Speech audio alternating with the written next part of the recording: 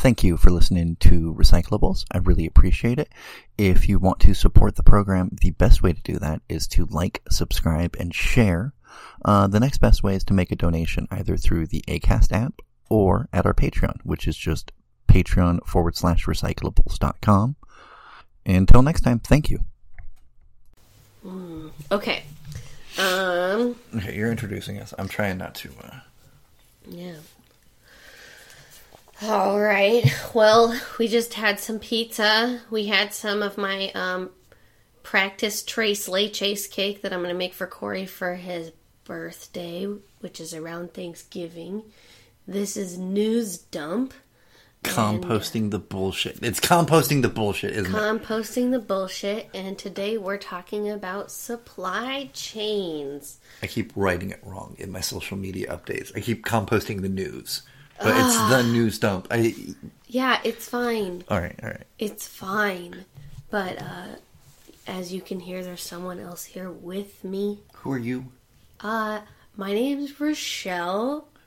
Cote? It's Cody. Cody. That's going to be... Well, it is especially funny because technically it's Rochelle, but I only heard that as a kid when I was in trouble. So I prefer, like, Rochelle, but sometimes it comes out Rochelle if I'm feeling weird about it.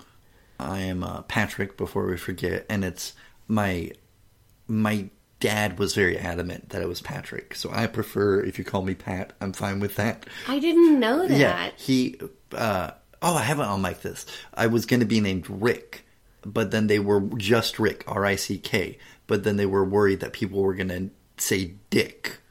Right. Oh, yeah. And so my mom's Aunt Pat died, and they're like, Patrick. It's right there. And so my initials are PP because my parents were worried I was going to be named Dick. Yeah. And I've been nursing They really dodged a bullet on that one. We're here to talk about supply chains. And to get you into it, we figured we'd do something fun. A little bit of a game. CBS News put out this article today, actually. Today's 15th, and it's supply chain issues.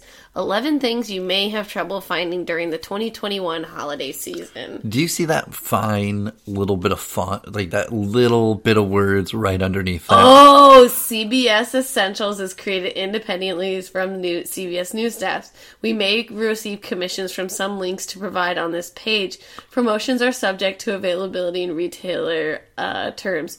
So that's really funny because... But that's hidden like right in that area where you're like, this is who wrote it. You skip over it. Yeah. No, and it's a form of native advertising where you make something look like a news article and it's really an advertisement. Because I didn't realize this was just a shopping... Am I biting the punchline? No. It is basically a shopping list. But it's just funny because this was probably the most neutral thing we came across. Yeah. In our struggles, and it's all just telling you what to buy. So the first thing is turkeys, and they say that there's just a lot less, 24% lower than the 3-year average from 2018 to 2020. High feed costs. But here's another one of those weird things where like I've been noticing a lot of numbers out of context are kind of the problem. So when it's like per the U.S. Agriculture's Department, the inventory of frozen turkeys and turkey parts. So this very specific group of branch of information is 4% lower than a 3-year average. But it's like this very specific part that can be affected by any number of things that has no context. Sounds dramatic. It probably is partially due to the specific supply chain stuff too, though. But the funny thing, about this is it's so clearly an advertisement, specifically because with each one of these items, they tell you about where you can buy these things. So, they say, if you're thinking about buying a bird online, you should do it now because a lot of the vendors they've been tracking are already sold out. It looks like through Omaha Steaks, you can buy a turkey for a whole basted turkey is $90. I mean, that's not worse than I think Winco you'd pay like $75. Yeah. So. And then the bird costs $100, $190. Oh, if you bundle with other dishes, it's $90. But It costs $190 if purchased separately. And there's just a link at the bottom. Yeah. So, and then the next one they talk about is alcohol. And or they iPhones, say that, iPhones. Oh, do we want to just skip alcohol? Oh, no. Doesn't it go to... No. Oh, so mine goes turkey, alcohol. Oh, that's crazy. Mine goes turkey, iPhone, and then alcohol. No, toys. And then what alcohol. the fuck? Oh, because I'm a dad. And, I'm sure that maybe it information's in there. prioritized you specifically. Oh, snap. They're like, listen, she's never having children. We better talk about turkey and alcohol. His kid won't shut up about needing a new kind of phone. Really? Granted, my kid, his power... Oh, when it stops working. Yeah. Yeah. But, so they bring up alcohol, and they say it's not like you're not going to be able to buy a lot of stuff, like most stuff, but if it's, like, imported stuff, it's going to be more expensive. And apparently there's also a glass shortage right now. And their suggestion is Total Wine and More, 15% off 8 or more winery direct wines. They got some gift cards in there too. Then they talk about clothing accessories. And that's like Michael Kors and Nike and stuff. And how their factories in Vietnam had shutdowns. It'd be really interesting to find out why those shutdowns potentially happened. But they're like... Well, we're going to get into that later. Yeah, but then they're like, don't worry, Michael Kors says they do have stuff. Here's this handbag, this messenger bag you can buy for $101. I thought this was going to be fun, but the more I look at things in this list, the more I'm like, Well, I here. just want to break the phone in my glass. I forgot to do the fun part. We got to do our alternatives. So what would we recommend? So instead of getting a turkey, so let's say you don't buy the thing that's on here, you buy something different. Oh, dude, get ham. Sorry to gender, so do that. If you can't do ham, like turkey You is could god do awful. tofurkey. Chicken is great. Chicken Chicken's is great. way more flavorful than turkey, in my opinion. I do not understand. Turkey is too big for the conventional. There's too much. Part of the problem with turkey is that there's too much meat to liquid volume. So you never. That's why it's always like some parts are dry as a bone and some parts are like the most moist thing. And it's a complex animal to cook as a whole. Okay, So- you're getting a little aggressive on your anti-turkey train. I was just saying, if you can't get a hold of a turkey, human flesh. human flesh. But I mean, like, Billionaire, specifically. I think I've gone to multiple vegan Thanksgivings, and yes, I've survived. Wait, is billionaire vegan? Huh? Is billionaire vegan? Billionaire vegan? Yeah, is eating a billionaire vegan? Oh, that's a good point. I mean, the net gain to animals... You heard it on the news dump. Eating billionaires is vegan. Vegan. Perfect. Okay. Perfect. But, not having a meat at your Thanksgiving, you will survive. Like, so much good food out there that doesn't have meat in it. And I still eat meat, but I'm just saying, it's like, it's interesting to think about, like, the fact that the things that we consider necessities, especially around the holidays. And like for alcohol, maybe not buy alcohol. And here's a fun thing that just occurred to me is we outlawed potlucks in the Northwest for a while. And most Thanksgivings are celebrations where people bring food together. Yeah, it's potluck style. Yeah, like, sorry, the imperialism of that just slapped me in the face for a second there. You know how big, like, a kitchen full sheet is? Yeah. My friend Barry made a charcuterie board that big. Jesus. With, like, there was duck prosciutto. Ooh. There was Thai basil pesto. That's some things. He's a chef and he does a lot of cooking, so he made all sorts of fancy stuff. It was amazing. Yeah, so don't get turkey. Make a charcuterie board of duck A poop. charcuterie board. Yeah. And then instead of alcohol, I don't know, do some hallucinogens.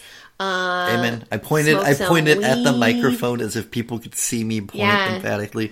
No, I totally do some drop some acid, watch a trippy movie, have chips. Call that your new Thanksgiving. Give thanks for the insights you're gonna get to yourself. Or go on a hunger strike until you start seeing shit, you know?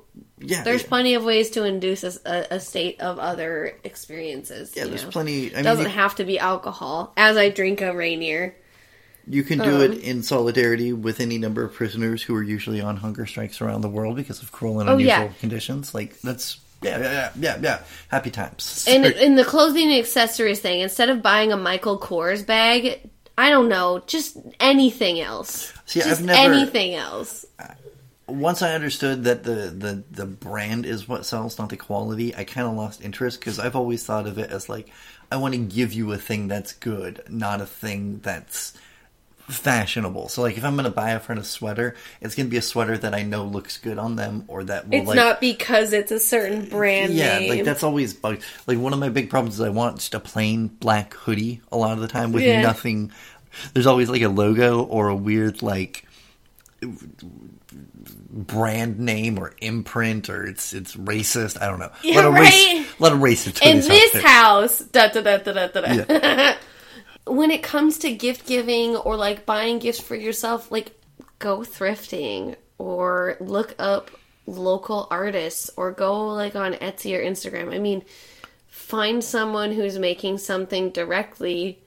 Like, you can still get something fashionable, neat, and cool, and you could be putting a lot more money in the creator's pocket than you would be with something from the Michael Kors collection where their factory workers are probably making cents on the dollar. And, like, a thing I like to do is, like, make certificates, you know. Or gift certificates? Yeah, for family, or make a thing in general. Or besides buy, like, it doesn't have to be a big thing I've tried to get my kid to understand, but it doesn't always work, is, like, you know, if you have an abundance of something, there's nothing wrong with sharing it. Just make sure you're sharing. Like, magic cards is a good example. Mm-hmm. I will make friends decks all the time. I'm going to make a friend.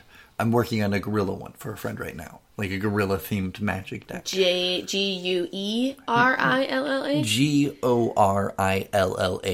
Gorilla. There's a gorilla that when he attacks on his own, he gets really big. Okay. And so I'm building a deck around this guy. Interesting. And that's a thing I've done for friends in the past. Because it's like the mixed CD of extra nerdiness. Yeah. And back in the day, I used to do the mixed CDs for friends, too. Of like here's some stand-up you might like, or here's some music you might like, or whatever. But yeah, there's definitely ways to exist outside of this thing that's about to encompass us, which I think is... I was going to say, there was a guy I knew in college. He made a bunch of mixed CDs, and he just gave them out to girls, and I think it was like his, like, hey, check out this CD, I thought of you. Oh, see... But it was all the same. He's a nice guy. I would just have ones for, like, road trips planned, and then my friends would be like, oh, I like that one, and I'd just be like, okay, cool, you can have it. It's just a blank CD. I'll be bored with the order of these songs in a week anyhow. That's when you shuffle it. But yeah, so then jewelry, they talked about jewelry shortages. My friend Marley Everett makes some, look her up on Instagram. She makes her own, what's her handle? Oh, great, give me a sec. But she's an African-American lady who lives locally, so you would be, like, scoring all the liberal bingo cards, you know? And that's I'm not saying that just to be like, Does she have a rescue animal as a pet? No, she does not. God damn it. Okay, I'm sorry. And I feel bad that I just described Marley like that, but I just want to explain that, like, I described Marley like that specifically because I don't see Marley like that, if that makes sense, but I want to, like... I don't see her as someone who hates animals from shelters, but she clearly won't let them into her house. Yeah.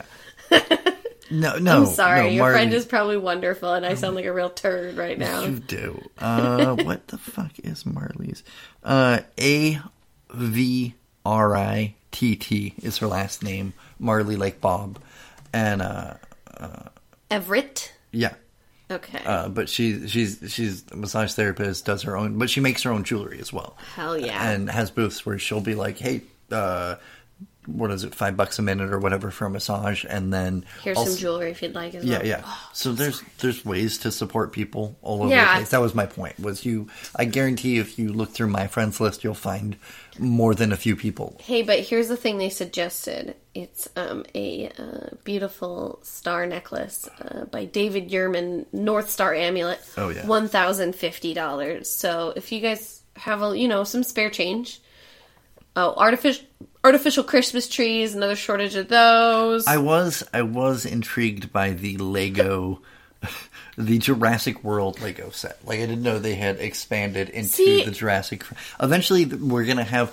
I think Lego is secretly gonna be the Matrix someday. Like, did they not have? So I don't. Oh, did I not go all the way down, or is that? I think where the fuck is that one? I think it's that thing where, like, we're getting different. We're getting. Oh yeah, but also no Harry Potter Lego. Boo, boo. It's. Eventually, we'll know we've made it though when we can franchise our rights to Lego. Okay, this is more than 11 things. I'm just gonna say that. Or is it just looping? It might be looping because I have not gotten to the bottom. Oh, this is weird. But Right, either way, our point is to watch out for these kind of air quote ads, but the air quote should be around the news. yeah, story. no, it's important to make sure that when you're looking at sources, you see if it is potentially native advertising. And native advertising refers to advertisements for services, goods, or whatever that are hidden within a news article to make it look like they're telling a story.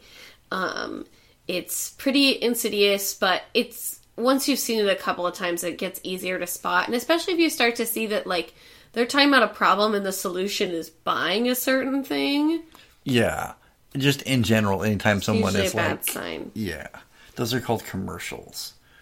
We should have a commercial for, like, the Lego set of the news dump at some point. I'm just thinking of a future... Because we want to have commercials. And if you're an advertiser... That's what I'm.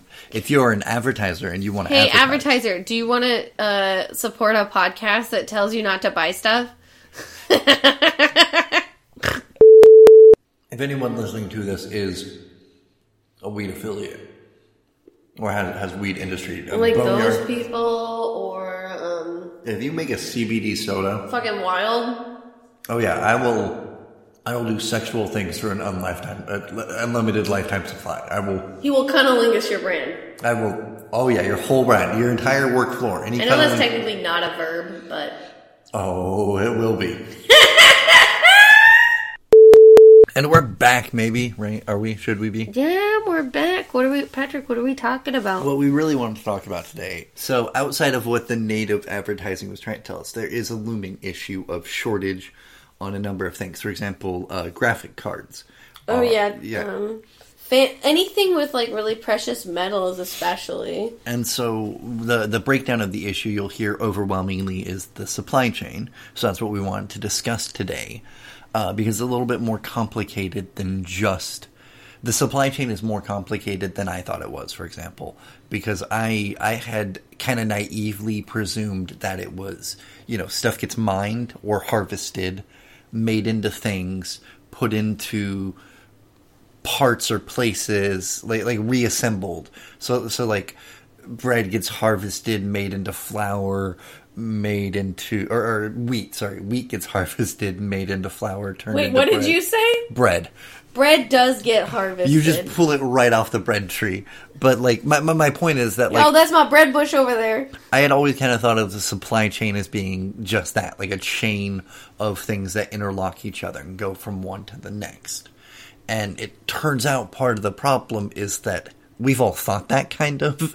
I mean, I know not everyone has thought that, but it's much more complex than we thought. And that's what's breaking down, is the complexity is kind of marring it up in a bunch of different ways. Okay. Do you feel like it kind of mimics, like, the built-in gridlock that we have within American, quote-unquote, democracy? It's not unlike that, because a lot of what happens is... Like, the video that you wanted, the two videos that we link, one, that's, the two that surmise it best are, there's one about medication, and it kind of focuses a little bit more on the EU and the East Coast than our area. Mm-hmm. And then there's this other one that talks about Care Bears. And to be honest, with the Care Bear one, I did watch it to, like... Palate cleanse? Yeah, because I watched like a half hour of Fox. It took an hour, but I watched a half hour of Fox.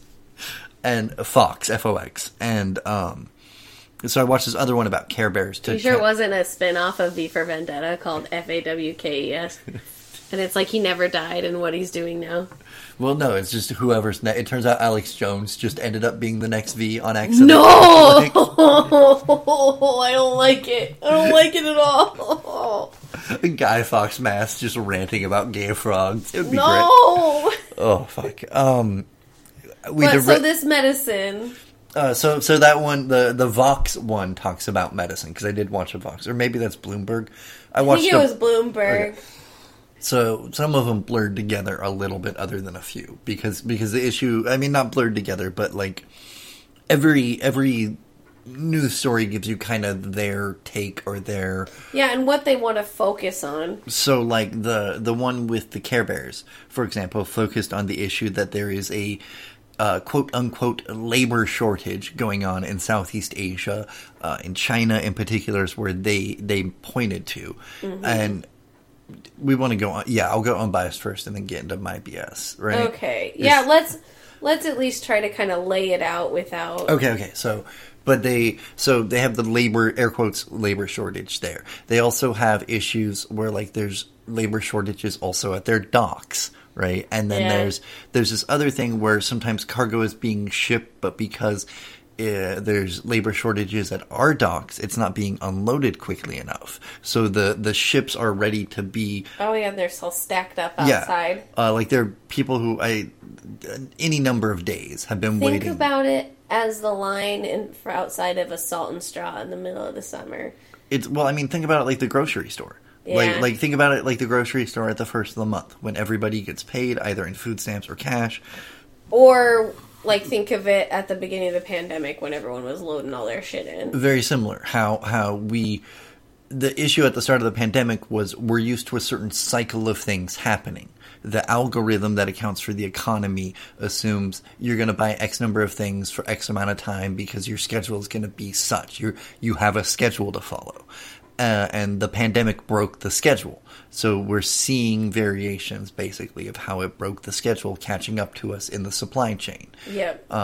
And part of the complication of that is that the supply chain is broken up into ways that make it more complicated. And so the complications are also being slowed down.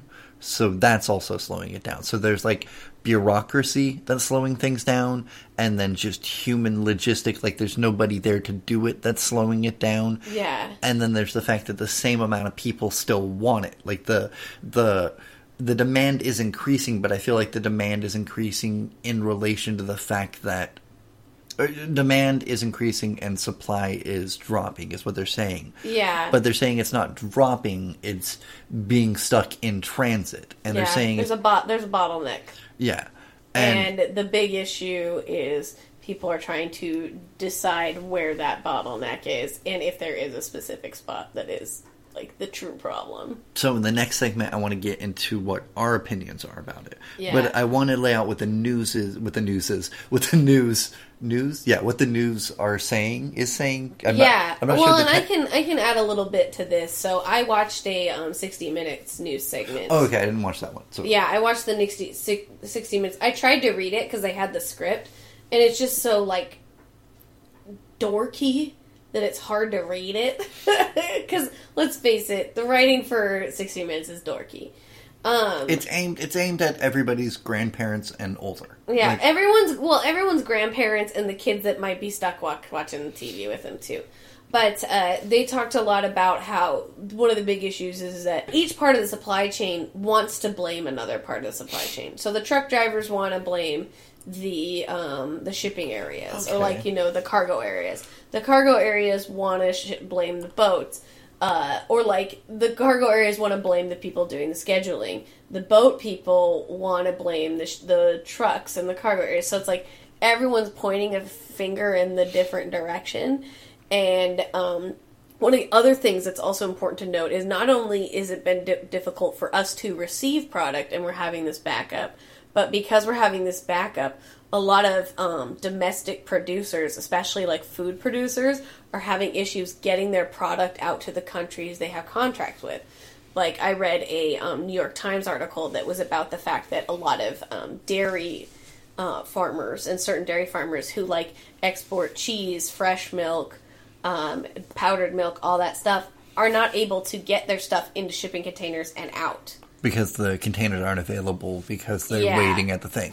That's interesting because the news, basically each station, like I said, takes its own slant where it does the same thing. Yeah, well, we're seeing a lot of, and like, it's not just slant, it's different focus too. Yeah. So the focus is like, yeah, it's a shortage of labor in specifically China. A lot of places blame. Well, but yeah, we're going to get into some more neutral facts that aren't really pointing any fingers though. Yeah. Is that we're having labor shortages on our side as well because we just are. Yeah.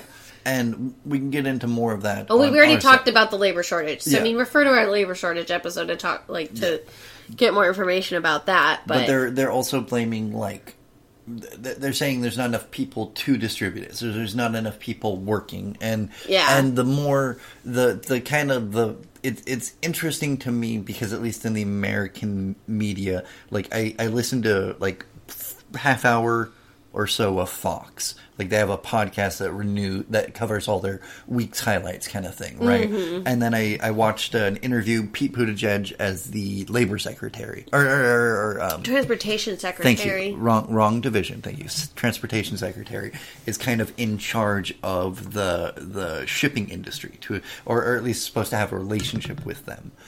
So I watched some interviews with him, and they both kind of have that very, very much, it's not our fault context on the political end, where it's this unusual game of like Joe Biden hasn't done anything, so they can't blame like the right wing can't blame him, and the left wing can't take credit for anything, but they don't have Trump to blame anymore. Right. So it's a lot of people being like, well, it's sort of this person's fault, but don't ask us more questions. Go ask them questions. I just want to reiterate what I said earlier before we started recording now, is that Joe Biden started his term assuming lame duck status. I feel like that's exactly what we're dealing with right now.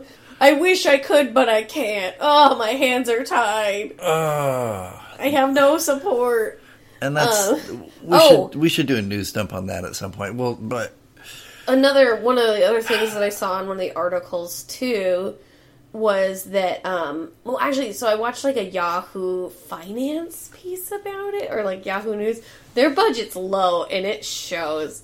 But, they were talking about the fact that some, like, CEO of some, like, Silicon Valley company chartered a boat to go out to look at the fields, and he decided, based on what he saw, the things that they could do to improve. And, I mean... I guarantee you, based on other coverage that I saw, there are huge problems with how our, like, shipping areas are set up and how we receive and send things. Yeah, we'll get into that. We will. Yeah. But, like, it just was, like, really annoying to see this, like, handsome tech entrepreneur bro be like, yeah, like, they just need to, like, do these couple of things. It'd be a lot better, you know. Bye now. Like, now that I've said that, bye. Like, do what I said. Goodbye. Oh, yeah. Well, and one last thing to point out, too, is that all of this product getting stuck in one place means that people can't get the things they need, so that the things that are available that potentially meet that need, those prices are going up. So this is a recipe for way more inflation as well. It is interesting that... You point the finger at China so that it's kind of a racist/imperialist response. Well, and it's the other guys. It's not our fault. Yeah, and then you point the problem at the shipping industry so that it's not the retail industry's fault. So they don't have to talk about their labor shortage. And you point the finger as the retail industry at the transportation industry because you don't want to point out why you have your labor shortage. And like the hottest of hot takes that I saw was that the stimulus checks are the reason for it. Oh, because we all had so much money to spend on stuff? That we just spent it all on things, and now all those things are getting in the way of the important stuff. Oh my god. And so it's our fault, and that's also why the cost of things went up, because we got given more money. If we hadn't gotten given money, then there was somebody...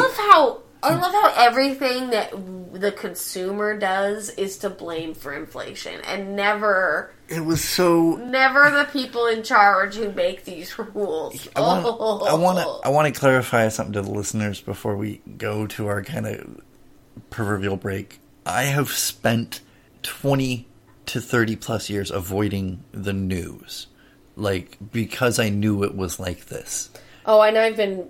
reading it, or like reading and watching it most of my life. Like I didn't know who the good guys were between Fox and CNN until I had to know. And now that I do this, it bugs me that it's so naked and obvious. I'm like, how does anyone it just drives me up a wall that somebody would be like, the reason things are bad is because we gave poor people money. Yeah, we can't give poor people money ever again. And then they spend 5 minutes and seriously argue it like you're supposed to believe it. But we just let them lie like that? Why aren't we...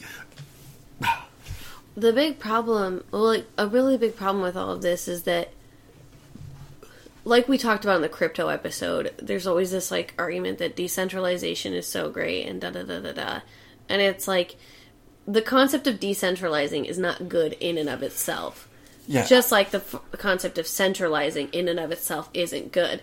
But, like, the problem I think we're having, especially with the shipping industry, especially in America, is that there isn't a really clear through line, it sounds like. Because one of the videos that I watched talked about the fact that most all shipping yards are, like, state or city owned. It's not a part of a federal thing. So there's very little overlap in, like, universality to those things. We'll get into that for the next part, and that is kind of the big issue, is that it's everybody wants a universal, singular, quick, like, solution. And the fact of the matter is there's no silver bullet. It's a nuanced problem that needs, like, a bunch of things need to change all over the place a little bit, kind of, and that will get it moving in the way that we as human beings need certain things to move about to exist. And one thing I will say, especially in light of our previous segment where we were talking about things to do instead of buying whatever they're telling you to buy, is that I really want to stress that the thing that needs to change the least, or is one of the last things that should change, is the individual consumer. Because we have so little say, and we have so little... You say voting with your money or voting with your dollar. Yeah. We have such a little dollar amount, and we are so, I don't know, hamstrung by that. And so, for me personally, I would say, yes, it is fair to say that we should all be buying less and shouldn't be getting all the shit we don't fucking need. But that's completely ignoring how big this problem is and how much waste and crap is going on before we even put the money into the register. I guess that's what I really want to stress, is, like, I'm not saying that you as the individual consumer aren't making mistakes, but your mistakes are infinitesimal compared to what's happening in these shipping companies and what else is going on. My agreeing but going further leftish is that ultimately we as individuals aren't responsible or culpable on a level that other people are. Yeah, exactly. So in a very real sense, the thing I always think about is your quality of life really wouldn't change if there was a radical redistribution of wealth, right? Like, mine would because life, but overall, most people wouldn't notice. They wouldn't come to your house and take your wealth because you don't have wealth. You pay a mortgage and all your money is... Don't look at me like I'm paying a mortgage. I know, I'm staring. I mean to stare at the microphone, but Patrick's looking at me and talking about my mortgage. But my point is that, like, I do agree that, like, on an individual level, there are things. My counter argument is there's still things we should do on an individual level. Yeah, I mean, I think those things are important, and we will get into those later on.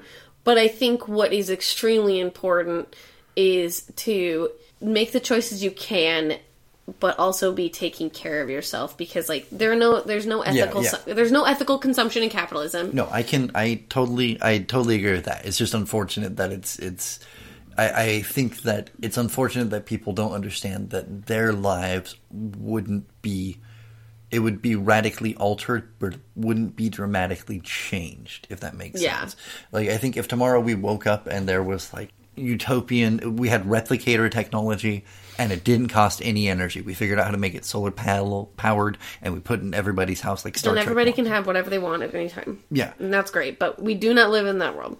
So, barring that, I agree with you. I don't think most of us you need to do what you need to do to live and survive. Yeah. And it's... Yeah. And if it makes you feel better to shop local, or make sure that money is, like, going to better places than Walmart or whatever, that's great. But I don't think any of us should be in the business of throwing stones at someone who does Black Friday shopping. However, if you want to cast stones through your glass window and give us money for things, you can, and then cut for... Yeah. I've been putting little beeps or whatever for a second. Oh my god. You know what, Corey? I really want to start doing a new way of investing. Have you heard any new ones out there? No, I haven't, Rochelle. Do you have any ideas? Oh, well, I was flipping through the USA Today the other day, And there was this one called Puracoin. Puracoin. What? Well, tell me about it. Well, here's the thing. You buy your Puracoin, right? Puracoin. Right? And then you get 5 more people to buy Puracoin. Puracoin. And when they buy that Puracoin, you get extra Puracoin. Puracoin. And then when they get their people to buy more Puracoin, you get more Puracoin. Puracoin. And you know what's the best part? What is the best part, Rochelle? It is not a pyramid scheme. We're back. We talked about... welcome back to News Dump. We're composting the bullshit. We're talking about supply chain issues. One thing I wanted to say at the start is that this was not something that COVID caused. Yeah. And that's one of the really important things is that unfortunately a lot of us, our memories are so short, or at least that our collective memory is so short that we don't realize that there's been supply chain issues. I think it's been for like 5 years. Yeah, at least. there's stuff going 6 years back and like, stuff. This is not new. And in my experience, at least like being a fan of history and whatnot, Listen, we got a Roman Empire stan over here. I just mean I meant news-wise in particular. If there's something from 6 years past, there's something from a few years past too. You know what I mean? Mm-hmm. So like, if there was an issue 6 years ago, it's because they think they solved an issue from 10 years ago. I guess I wanted to bring that up specifically because it's important to put in that context. There's the context of this kind of thing. What I mean history-wise is like when I was looking up the stuff for Plaid Pantry, right? When we did Cost of Convenience. There's all kinds of stories of how there was stayflation, I think it was, in the 70s. The cost of living wasn't increasing, but inflation was continuing to happen or something very similar. Like this isn't stagflation? Yeah, that's the word. Stagflation. But so this isn't the first time something like this has happened. And this isn't the first time somebody has pointed it out. But COVID is one of those things where problems eventually stack up. It's like that I Love Lucy thing with the chocolates, except it's like human problems and transportation issues.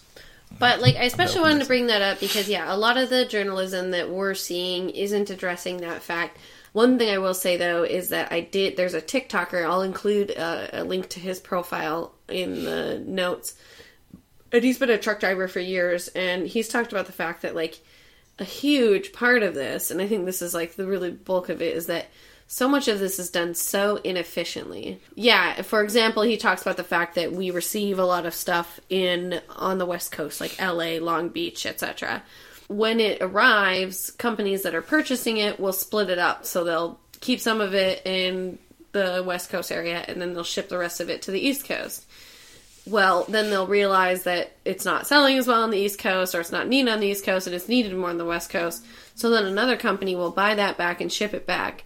Now, the problem is that these transportation companies are making money this whole time around, while this product is being just shuffled across the country and clogging up the lines for other things that could potentially be shipped. A lot of the problem is that somebody makes money by adding a step.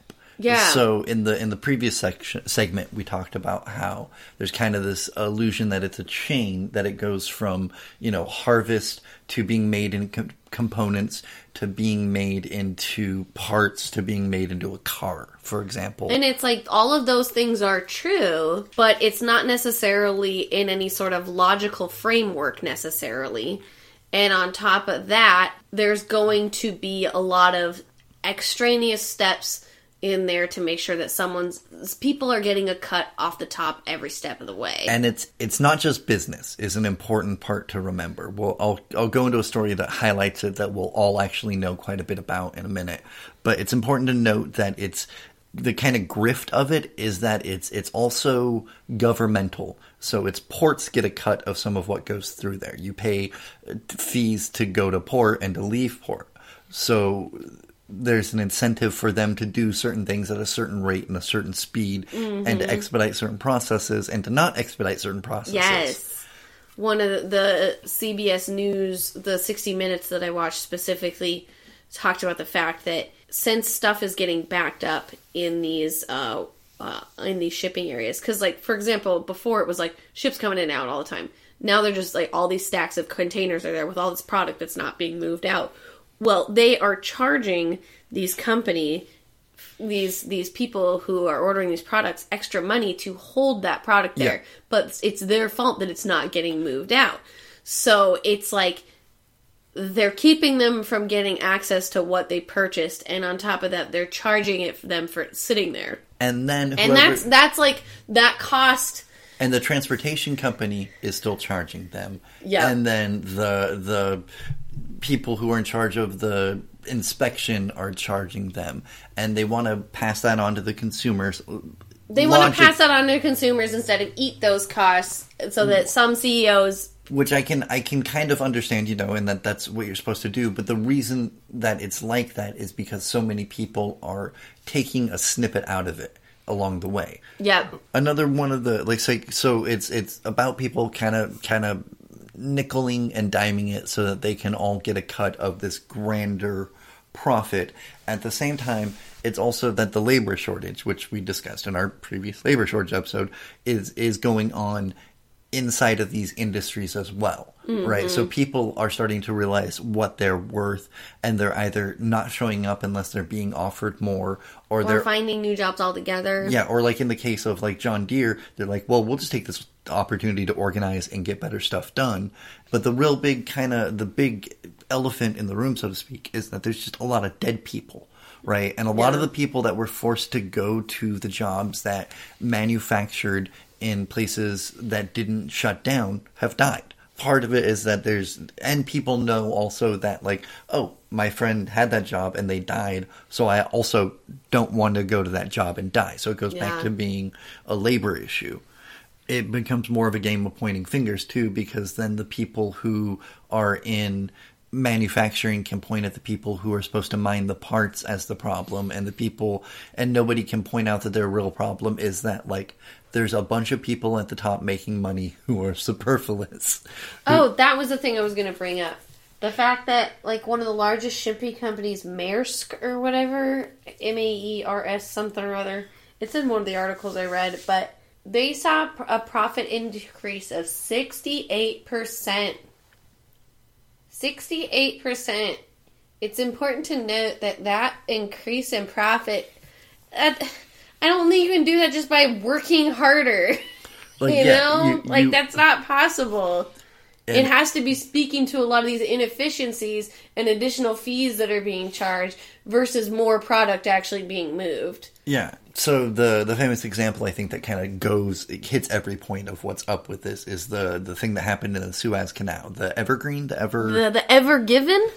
You'll have to forgive me. I really am bad with names. Like, I can't even get ship names right. So the Ever Given, but the Suez Canal ship. Part of the issue with that is the captain of the boat is financially motivated to get it done in X amount of time, because he gets a cut based on his timetable as well as how much product he moves. So he's incentivized on both ends. He's a pusher. Yeah, and he's incentivized on both ends to make it faster and sooner. So at the same time, the shipping lanes, which are usually run by government organizations, right?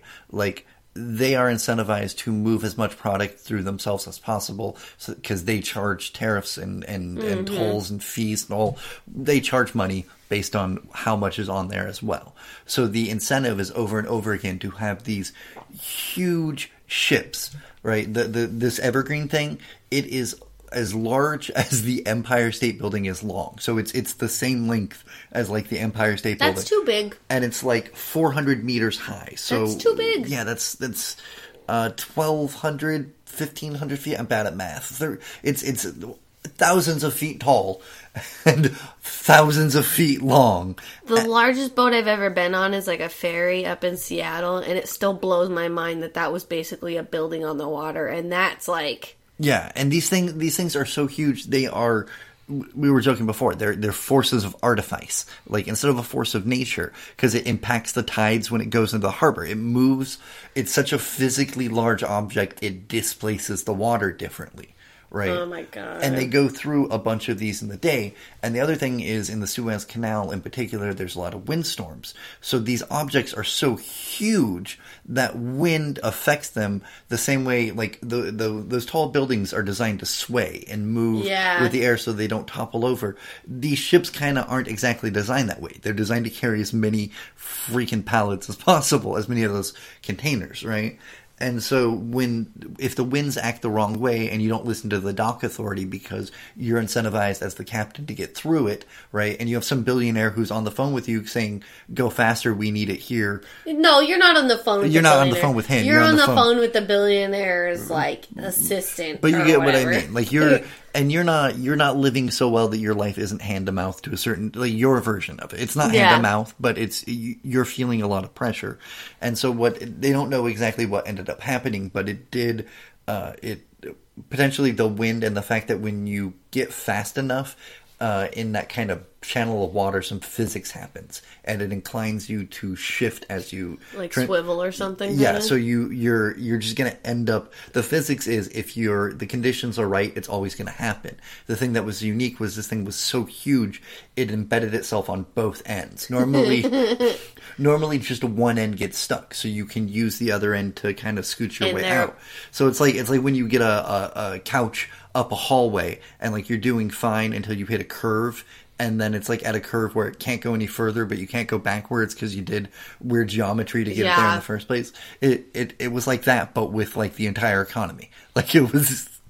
Yeah. Oh my god. Oh my and god. So, but here's the further complication is once you do finally do all the work to get it moved, you need multiple tugboats, you need a salvage crew. There's these people in Sweden who fly in on like within 20 hours and are like doing geography and math and science and stuff to figure out how to get this thing out of the water, right? And they charge based on how much the ship is worth.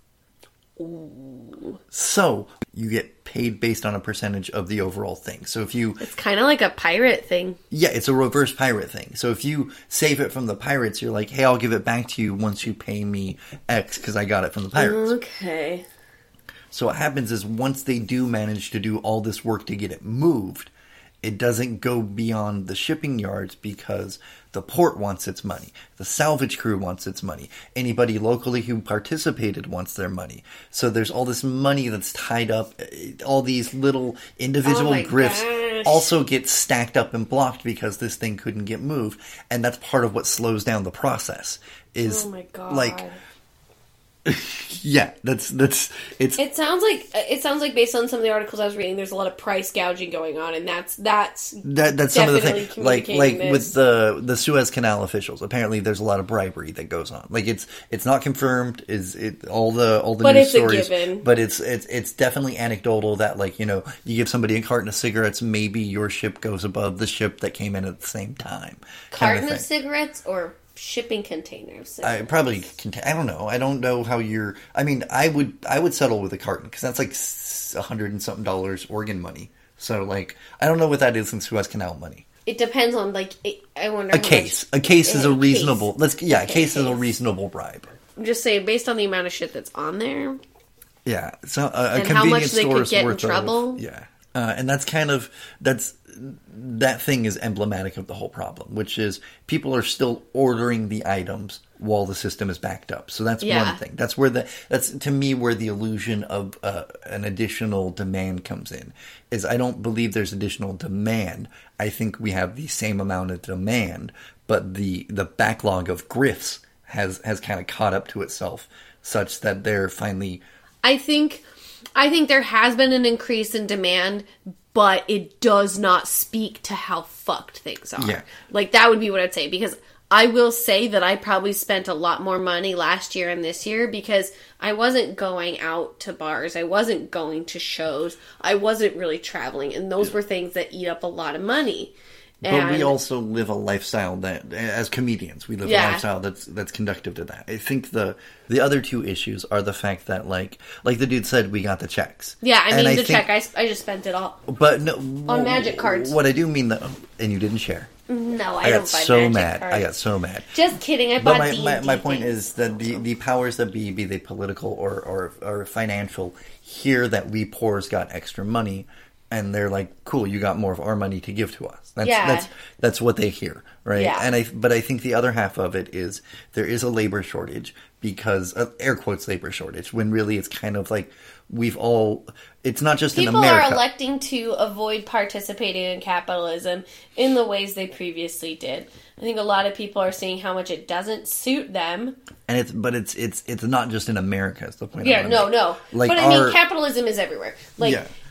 It is the dominant financial structure, and even in countries that claim they are not capitalist, they are still dealing with capitalism and the free market regardless. Yeah, and part of the issue with the finger pointing is if you start looking at who's pointing the fingers, and you start asking why they're pointing the fingers. Yeah. The reason people are pointing the fingers at China in particularly kind of right-wing-ish spheres, or Fox-ish in particular, like they keep alluding to it without saying. It's easier to blame China than to address our own issues, because America can't do anything wrong unless it's a Democrat doing it, according to Fox News and Republicans. And the reason they try to point the finger so hard away to the shipping industry, right, is because they don't want people to recognize that they have a labor shortage, air quotes again, but that's similar to ours, which is people kind of standing up for their rights and saying X, Y, like we demand. And they probably had a good amount of people who died too. And that's the big thing is there's just a lot of death. Like I know I think it's really silly, like that we thought,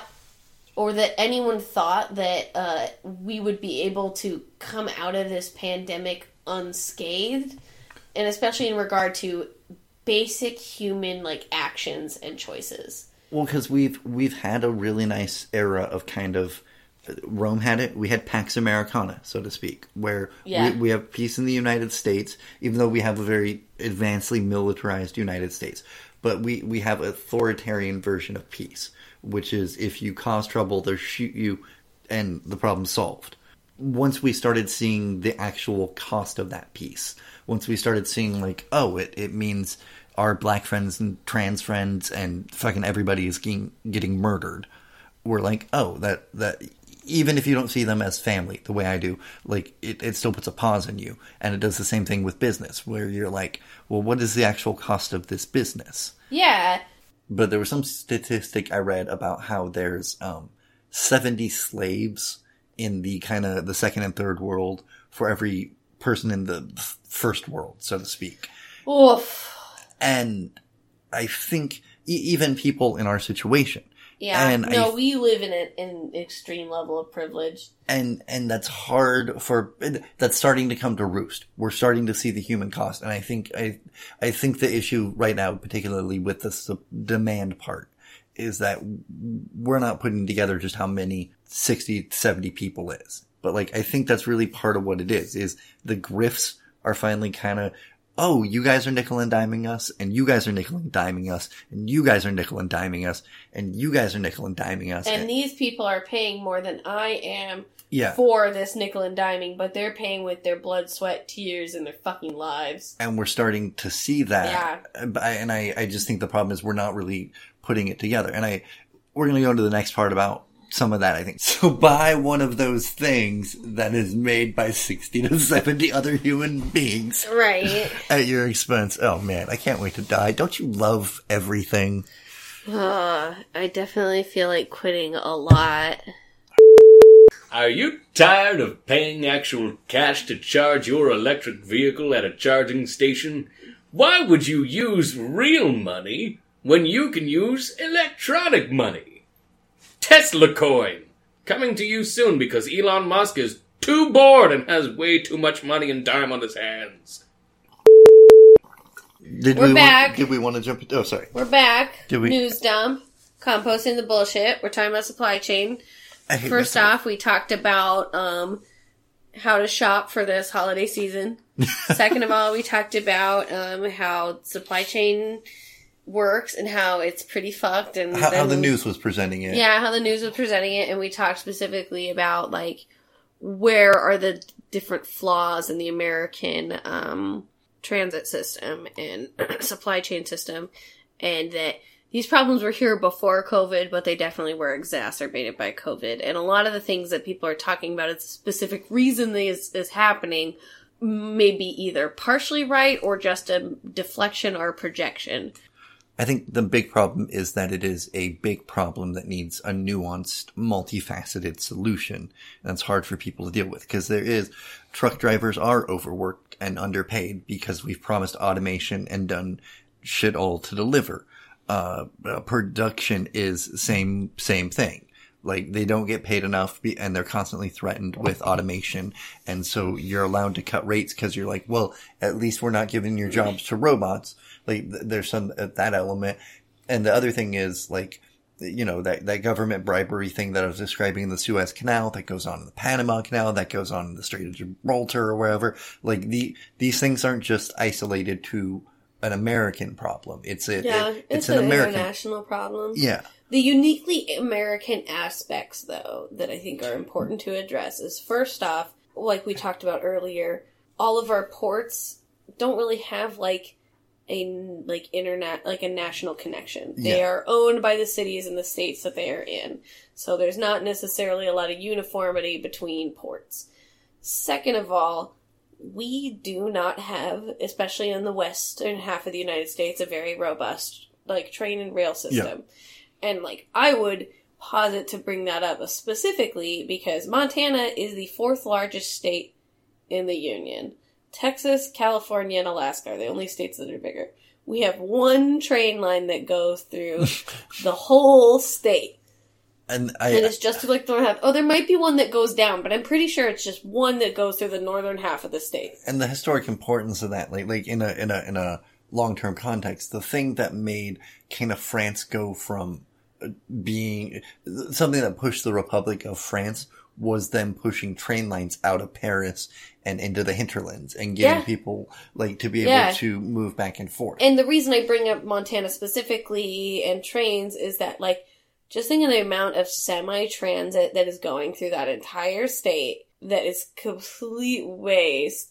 And then think about the roundabout ways something from, I don't know, Houston, Texas has to get to somewhere in Montana.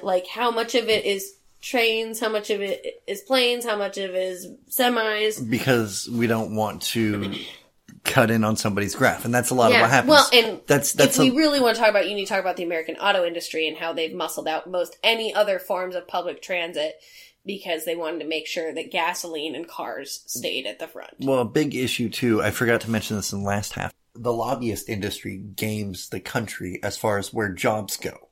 So they'll put parts of we talked about this a little bit in the Cost of Convenience miniseries, about how if you keep people kind of fractured enough and doing small enough of a part of a thing, they never organize together and become a whole cohesive group. If you have people make parts of a car in one place and then assemble the car in another place and sell the car in a third place, those 3 people never look at each other in solidarity.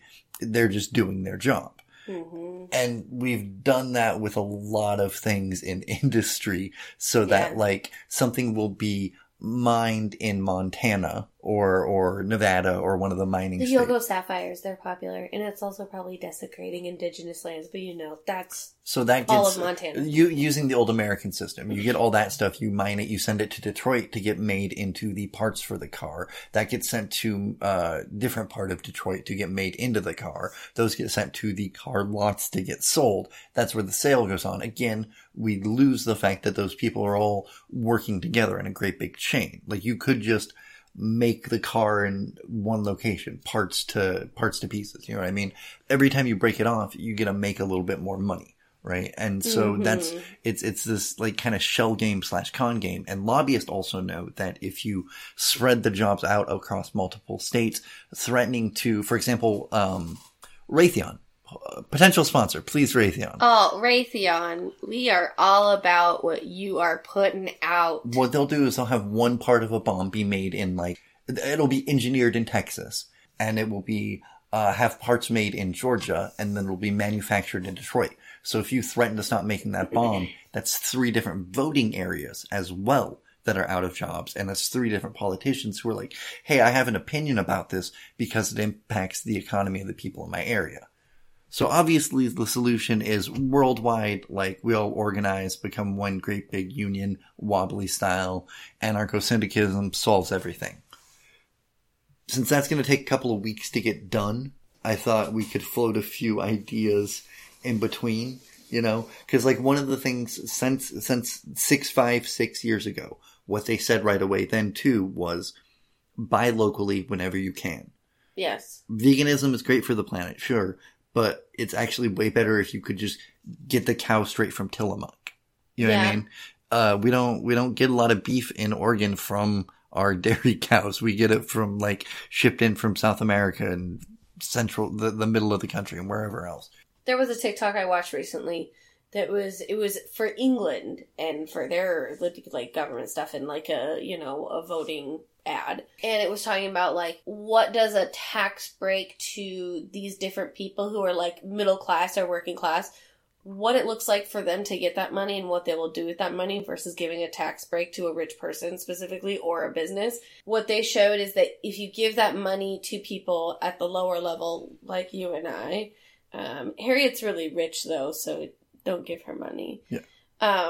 So like the point they made is that a lot of that money ended up staying much more so in the community than it would have normally, because it was like one of those people, oh shit, now I can get those repairs done in my car that I need to do.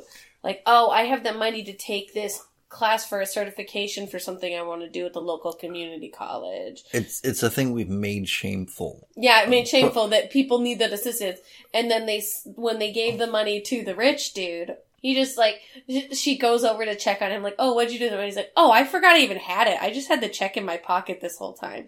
The idea that if you do that with your dollar, as in, like, not necessarily don't look at other people's fucking investments. Buy someone's artwork because you want to. Don't think that you're doing them a fucking favor. Do both. But, like, don't be a smug fuck about it. Yeah.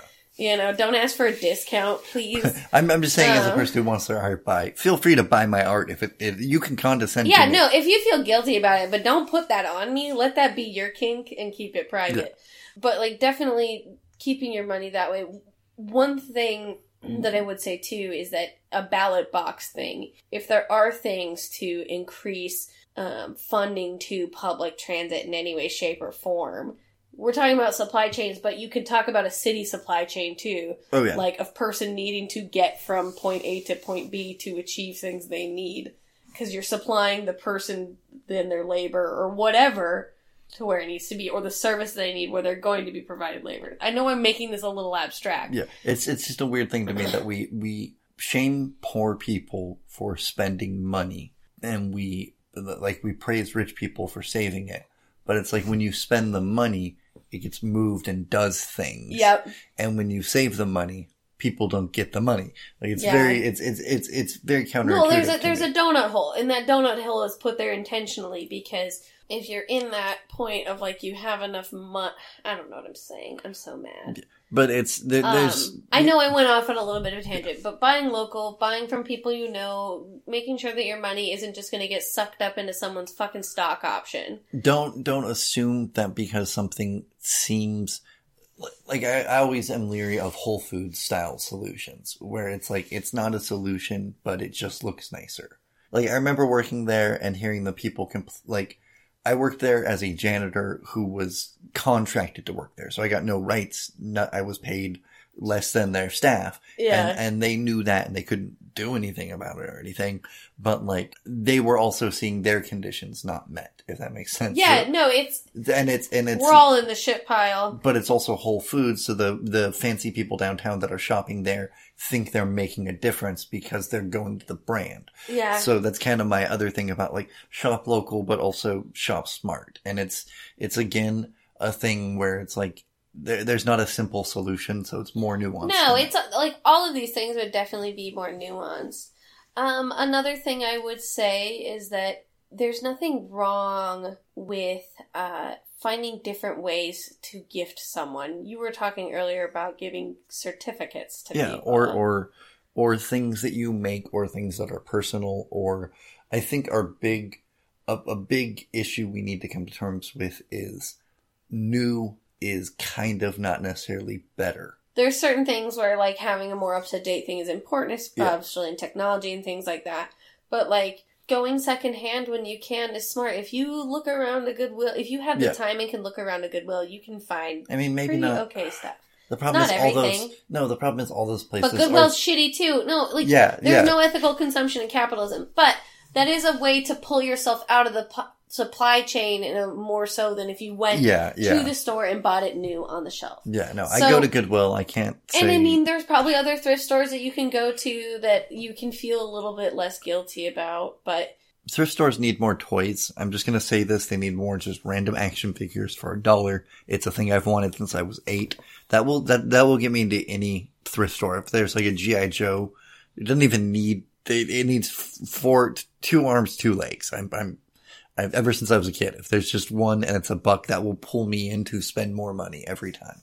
Just if you're a thrift store, I wanted to put that idea out there. Oh, there is one thing though, and like this isn't coming from a shame place, but if you can avoid buying things on Black Friday or Cyber Monday, if you can remove yourself from that cycle, like from those days participating in capitalism, that's a good way to at least cut down the numbers. I don't know, like, it's such a fucking drop in the bucket, but if you don't really need to get shit, don't get shit.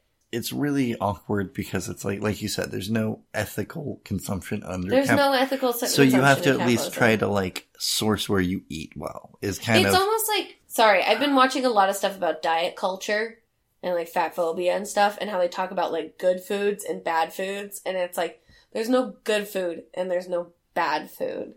It's like, just how much does it have in it of what does you your need? body need? What is good for you? Are you eating in a way that makes you feel satisfied and isn't hurting you? Obviously, what you eat is very personal, but also what you purchase is very personal. So that might be the way to look at it, is like, sometimes we're gonna, like, if you're someone who has a hard time getting out of the house, maybe you're gonna fucking use a lot of delivery services. The way you could make that a little better is to see if you can physically tip your driver or delivery person in cash. Yeah, there's this weird thing I've always had where it's like, if you're poor enough, nothing ever really changes. So to me, I always tip because it's like, I'm never gonna be less poor than this anyhow. But I know I appreciate when somebody tips when I'm in that circumstance, so I might as well. Yeah. I found out now I shouldn't go to Dutch Brothers because the guy who runs it and, like, founded it wants to make a horse racing gambling area in Grants Pass. But, like, typically when they ask, like, what a tip amount, and we use Corey's service, like, he has the app, so it just automatically puts 25%. Yeah, I'm bragging about how much I tip at Dutch Brothers. What are you gonna do about it? But it's wild because every time they are like, oh, you want to do 25%? And, like, I'm like, yeah. And they're like, oh, thank you. Like, they seem really excited about it. I'm like, you're the one who has to deal with us. I don't want to deal with people. I go to this bakery around the corner from me, and What is the name of this bakery? On Zunen. It's on Foster and 52nd. It's a Vietnamese bakery. It's so freaking good. And it's so weird to me because I couldn't figure out why they were so nice to me. And I realized I'm the only person I see tip in there ever. And I wasn't paying attention to it until I started paying attention to it. And, like, unless it's on the credit slip when people are doing stuff, maybe. Yeah. But nobody ever tips in cash. There's obviously some amount of cash in there by the end of the shift or whatever. But, like, I'll be in there for, like, 4 or 5 people, and, like, my neighborhood... I'll be in there 4 or 5 times a day, let's be honest. And I go about once every 2 or 3 days. I get, like, a thing of croissants, and, like, that's my, like, I'm splurging, right? Croissants are so good. They are, and they have the best. Like, they are so buttery, and they're like, liquidy good. Anyway, my point is, I will go in there as a poor person and tip, and they treat me astoundingly. Yeah. I see people with, like, vehicles that cost more than my rent. Like, and they don't have. And I know your vehicle isn't necessarily an indicator of your success, and I get all that. It's just weird to me that, like, you're like, I'm worthy of a car, but you're not worthy of an extra $250 for making these delicious baked goods. Yeah, okay, Which gets to another, which was, sorry, I was going to start with another solution, which is you can do things like cash, gift cards, those are gonna cut out some of the supply chain issues. Because sometimes... Potentially, depending on what you buy with that gift card. Well, because sometimes you just need money for rent. And I accept donations all the time, just so people know. But I don't want to brag, but I've donated.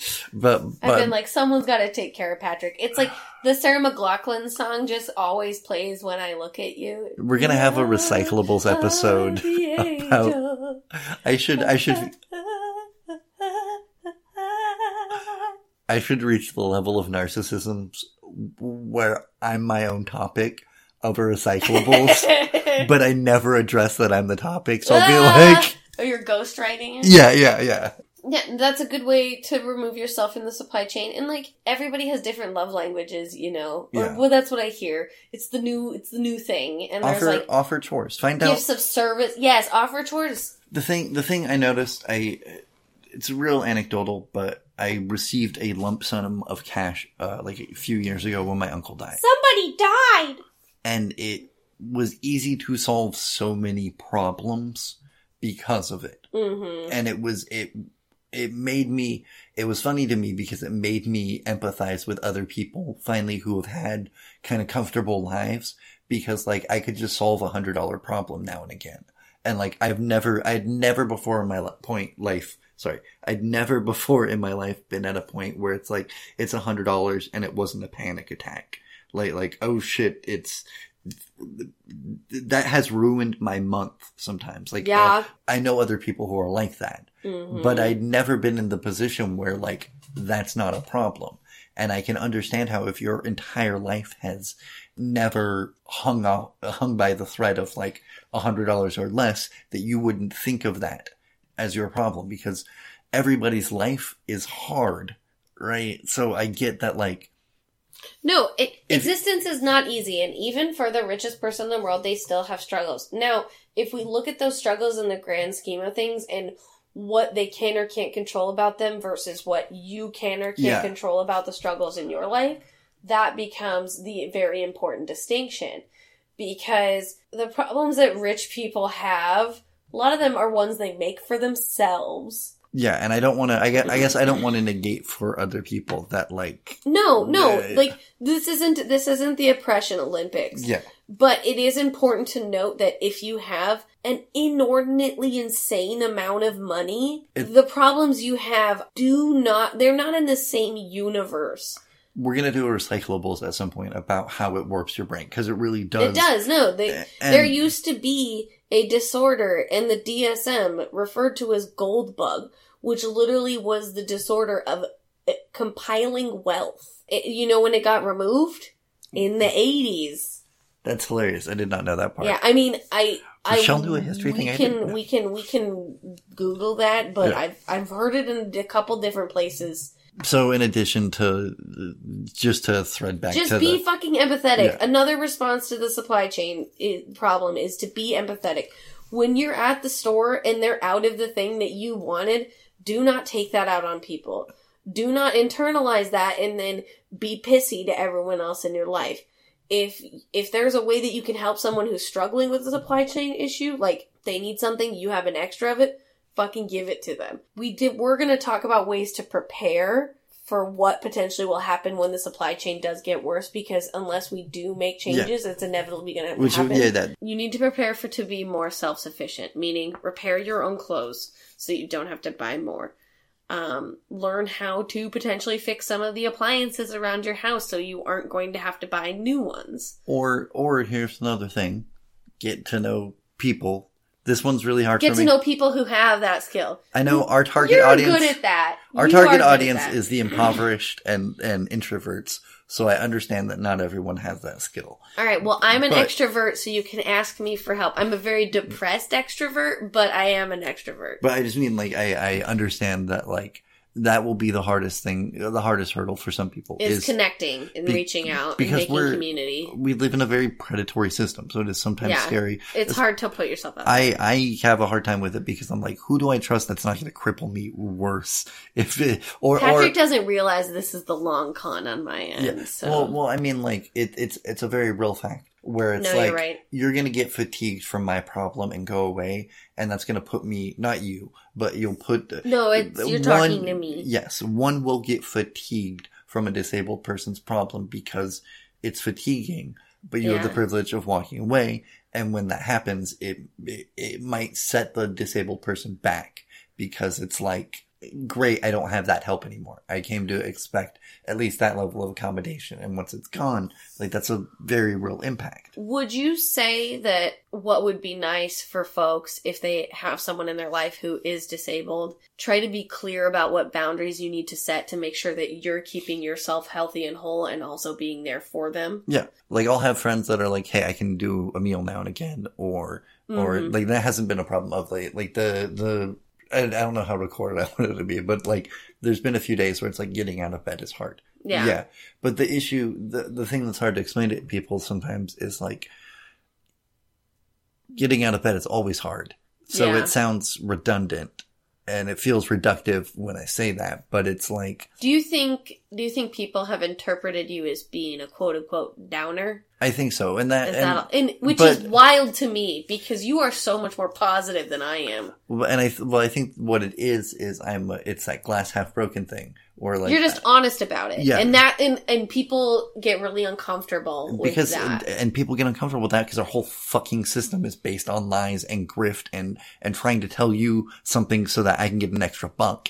And when somebody like me comes along, it's like, I don't give a fuck about your bucks. Here are the facts. Yeah. It throws people the fuck off. We got so off topic. Well, no, it quickly. does go back to the topic, because the reason there's a supply chain issue is because there's a bunch of fucks who are lying to make a buck. And the reality that I'm COVID in a way, and that like COVID came along and was like, no, the system is messed up. It's relying on human misery, and it's eventually you're gonna get clogged up with blood and bones. Oh, look, the machine ground to a halt. What do you know? But I'm saying we're not prepared. We're not talking about how to prepare. I just slap the microphone. But like self-sufficiency specifically, like self-sufficiency and communal sufficiency. Yeah. So if you have the ability to have space and time and the executive function. And as a person with ADHD, I lack executive function. But, like, if you have the ability to start growing your own food, fuck yeah. And if you learn how to do it, sorry, I was going to say, once you learn how to do it for yourself, then you will be able to help other people, because that's part of the process of learning, is when you teach other people. And inevitably, there's going to be a year you have too many fucking zucchini. Like, that is just something I have heard on multiple occasions and seen myself. Be leery of helping people who, in ways that they don't need, I would say, too. Yes, don't assume how to help people. I have so much bread on my patio because some crazy lady just keeps bringing my house bread. Like, Is it good bread, though? No. That's why we haven't eaten it fast enough. Like, and I eat bread. I just love toast. It's good. Toast is good. Yeah. I keep cooking toast in the hopes that it's actually a stroke so I can just get out of here. Like, oh my fucking God. And this is one that Corey and I have gone back and forth on, because he's definitely interested in potentially getting a firearm and learning to defend himself. Yeah. I am not as keen on that, because I'm a little too sad to be comfortable with the idea of a murder weapon in my house. Which is fair. I struggle with that. But I will say that I don't think it's a bad idea if you do think that things are going to potentially get violent, and let's face it, there's a huge amount of potential with that. It might be a good idea to... I think the issue with with defending yourself is some people think firearms... I think, like, I have a crowbar that's just near my door. Like, when you look to self-defense, are you looking to self-defense for defensive purpose, or are you looking to self-defense because you're like, oh, I'll just run and gun and get my supplies off of somebody else? Yeah, no. Corey's definitely thinking of from the perspective of, like, having to defend our home and household. Oh, I thought he wanted to commit murder. That's where I'd see Corey's perspective. Yeah. But, like, I will say, I don't think there's necessarily anything wrong with doing firearm safety and learning how to handle firearms. If you do have issues with mental health, it may not be a great idea to have that at home. If you are still interested in having that gun, you could have part of it at your house and then have the other person have the part that makes it like a functional weapon, or any of the ammo that you have. I think the one that I personally would connect with the most would be to take first aid classes. Yeah, definitely. First aid classes and wilderness safety classes specifically, because it's a good idea to know how to take care of people in a trauma situation, and learning how to survive outside of a civilized area, I used air quotes and didn't say anything, but a civilized area, it's a good idea to know how to find water, how to keep water clean, how to start a fire, how to deal with, like, the potential dangers of eating something bad for you. Just in general, because you go camping and the car breaks down. That's good to have in general. You know what I mean, there's some people who've never camped in their entire life. I just want to talk about it from the perspective of, like, it's a good idea if it comes to the fact that we're going to need to remove from. So like, I'm getting a lot more tinfoil hat at the moment. But I was gonna make that joke. I wanted to address that. But I think that, like, when supply chains break down, shit gets fucked. And people are gonna, things are gonna get messy, and people are gonna get messy. And not everyone can do a survival class, obviously. Yeah. But you can say, okay, I can't do a survival class, but I can at least make sure I've got a book of matches around. Just in case. And I know that's a small thing. But that's something, and you can build from there. And it's a good start, because baby steps are way more important than big. I have a hard time coming to terms with the fact that I'm disabled. I keep being like, oh, I can do this thing that I used to do before, get about 2 steps into it and be like, oh no, I can't. I know a lot of people get intimidated by the idea of like, oh, the supply chain is ending, we should get campfire, and I understand that inclination, but it's also much more beneficial to be aware of the fact that, like, hey, I can help the helpers, if that makes sense. Like, that was where I was going to go for, is that Mr. Rogers' advice is also pertinent. It's not just look to the helpers, it's help the helpers. Because, and with the supply chain, like let's say it all breaks down and no product is moving all across the planet. Well, there's still stuff all over your city. Yeah. Right? And there's going to be people who are going to be like, oh, we figured out a kitchen. Or, oh, we figured out a thing. Mm-hmm. If you can't help, then get out of the way, because getting out of the way is a good way to help. One of the hardest things to deal with as a disabled person, as I come to terms with it, is that, like, sometimes the way I can be the most help is to not even try. Because just like that thing where if you help me and you disappear, if I try to help you and I cause more trouble, or I require help to give you help, then I haven't helped. Like, can I tell a story that reminded me of? Go ahead. So my dad has not only had an aortic dissection, which means his, like, heart exploded, and then they had to, like, put it back together. 5 years after that, he had a staph infection that developed on it, and then, like, a year after that, we used to put a Christmas star at the top of our house, and it's a 2-story house. So he got up there to put that star up, and it was really windy that day, so the ladder knocked out. So my dad fucking rappelled down the side of our house with an extension cord. And it just makes me think of that, because it's like, there was no reason he should have been doing that in the first place. And I'm glad he got out of it. Lucky fucking bastard. But if he had died, because he's like, I'm gonna put up this Christmas light all by my fucking self, I would be furious. Your dad might have been the first victim of the war on Christmas if that had happened. Yeah, seriously. But that does go to show, like, it's hard when you've spent the last however old your dad is, 40 years. Being as capable as you are. Oh, my dad's in his 70s, honey. And I'm hitting, what am I, 37 or 38 or something. And it's hard for me to be like, oh yeah, I just can't walk a mile anymore. Like, and part of that is also accepting, like, okay, I can't offer to help the way I used to. Mm-hmm. Because now I need somebody to help me help you, which isn't helping. I don't know. Sorry. I just wanted to point out that, but yeah, moral of the story of the supply chain is that it's been an issue for a while. There are things worldwide that are going on that are making it an issue. There's things that are specific to America that it's making it an issue specifically here. And it's going to mean that there's going to be shortages of things going forward. So reduce, reuse, recycle. Yeah, and listen to the demands of the workers, not the demands of the business. Listen to the truckers that are saying, here's why we're not driving, not to the truck companies that are like, we can't seem to hire people, because those are two very distinct conversations, and the people you should be aligning with are the truck drivers. Like, they might be, I'm sure they wear a lot of red hats, but they wear those. All right, sorry, that's a whole nother episode. There probably are plenty of them you wouldn't agree with politically, but we all are still workers. Yeah. And And studies show when those people, the more, over and over again, the more people get like unionized or whatever, the more they're like, oh, I have solidarity with other people too. Yeah. Oh, wow. That's the moral. Solidarity. Workers of the world unite. Yeah. Bye, guys. Bye. Thank you for picking up Recyclables today. Donations to the Acast streaming service are, of course, always welcomed, but the best way to support the show is by going to patreon.com/recyclables and becoming a patron today. If you can't do that, another great way is by liking, subscribing, sharing, rating, and reviewing the podcast on whatever podcast listening service you use. All right, thanks.